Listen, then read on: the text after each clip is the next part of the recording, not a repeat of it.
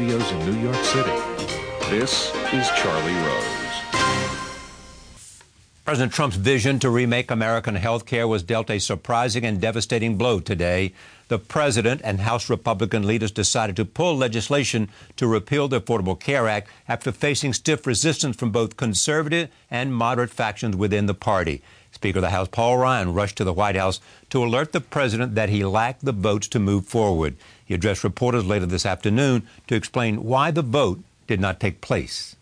We came really close today, but we came up short.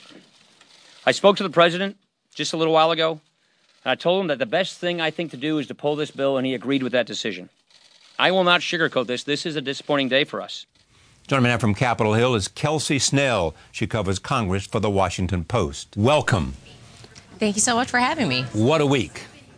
It has been quite a whirlwind. We started out this week thinking that we would be ending with our first vote to repeal the Affordable Care Act, and here we are having it all gone up in smoke. And so what does that mean, that it's gone up in smoke for the future of the president, the Speaker of the House, the Freedom Caucus, and Democrats?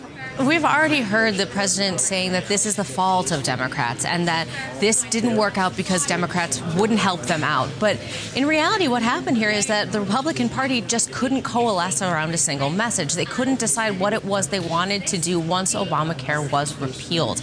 They all have agreed for many, many years that repeal was the goal, but the finer details wound up getting the best of them. I think that, there's a real question now about what kind of governing coalition exists within the Republican Party and how Republicans in the House will work together, how they'll work with the president, and if anybody's really in control here. Does it mean that the Freedom Caucus has some kind of veto in close votes?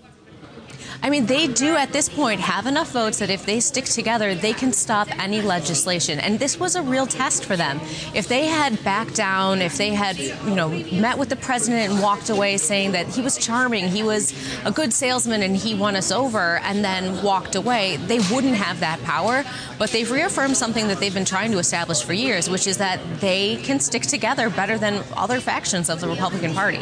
And what does it mean for President Trump's ability to use the bully pulpit? It means that he, we don't really know.